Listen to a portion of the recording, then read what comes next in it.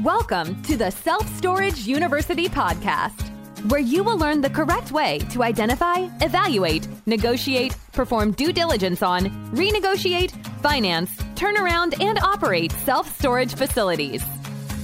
And now, here is your host, a partner in one of the largest real estate portfolios in the U.S. with nearly $1 billion of holdings, Frank Rolfe.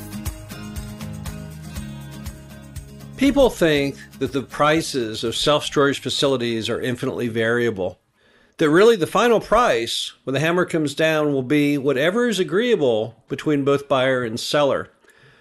But the truth is there's a third component. This is Frank Rolfe with Self-Storage University podcast. We're going to talk about that one additional ingredient that in fact does make the price to some degree set in stone. And that is a little item called the bank's coverage ratio. Now, what is a coverage ratio? Well, banks are pretty clever. They've been around since the beginning of time. They date all the way back to the ancient Egyptians, the Greeks. They all had bankers. And what a banker does is they loan you money and they get interest on that money. And the key item to the banker is they get all their money back. There's a modern adage that before you have return on principal, you must have return of principal. So that's how bankers are. They are conservative by nature. They want to make sure that they get their principal back.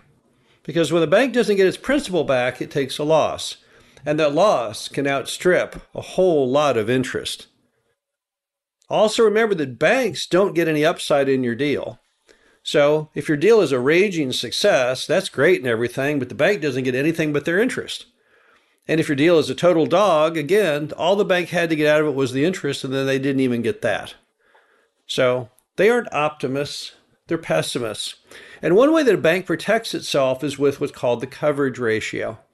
So what does it mean? Well, the bank's going to want to see on your storage facility that you have perhaps a 1.25 coverage ratio, which means the park generates enough cash flow, enough net income to cover the mortgage and then some. At a 1.25, 125% per month of the mortgage payment capability.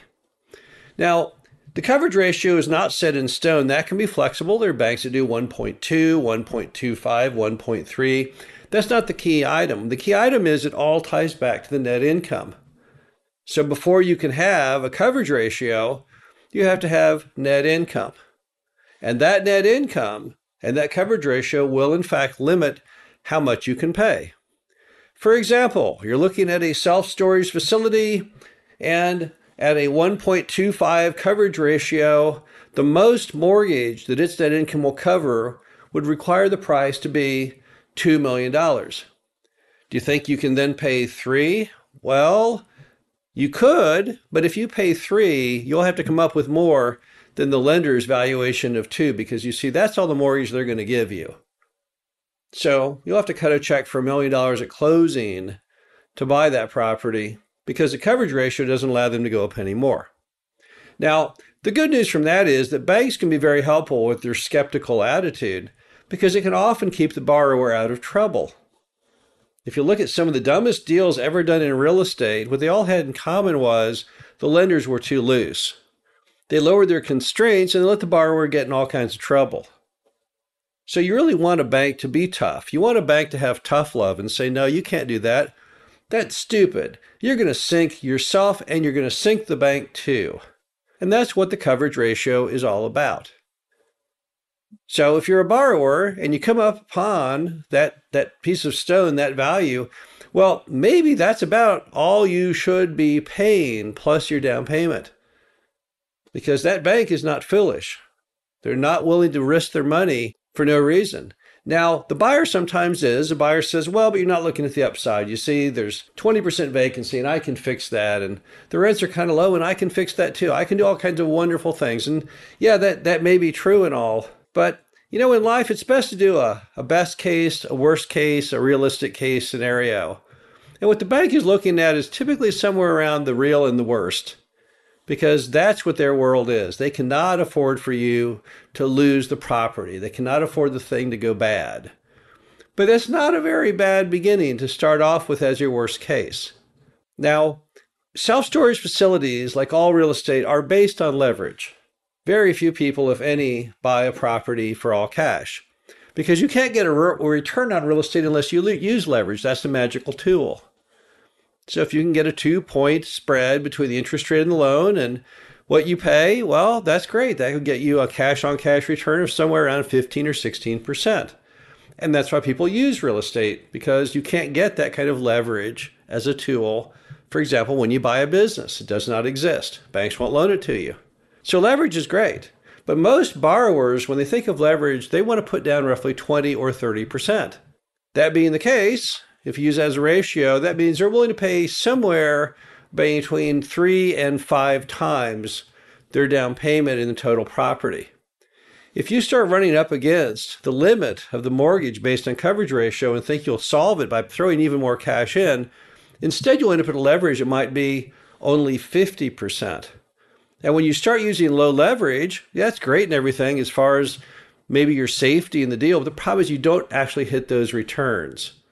So except for those rare buyers who are willing to put down more than a 20 or 30% amount, then as the bank tells you, nope, that's all the mortgage I can do, yet you're so far off from what the seller wants, most buyers aren't going to do it. So really what happens is the bank is really helping you by giving you that upper limit on price. Now, you can always go lower. Banks love it when you buy something for far less than it's worth. They love it when the loan coverage ratio is even higher. But they're not going to really come off that upper guideline. And that is ultimately going to limit where you're going to be. Now, we've been doing real estate for almost 30 years now. And I've seen a lot of swings. I've seen banks that get all excited on something and then start to lose interest over the years. And I can tell you, don't fight what the banker tells you. When the banker tells you, you know what, looking at this is kind of where I think the price needs to be. This is probably the upper limit. You got to embrace that, because bankers are often smarter than you are. You see, they're not looking at the upside. They're the sane party in the room. There was a guy named Clint Murchison back in Dallas, back in the 1960s and 70s, and he owned the Dallas Cowboys.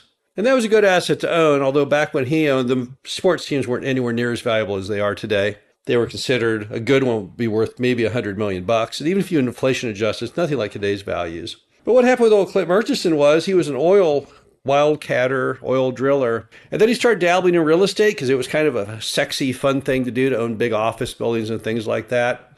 And he kind of went into it with abandon, and he didn't listen to the banks. And at the end of the movie, he had way overinvested. He'd paid way too much.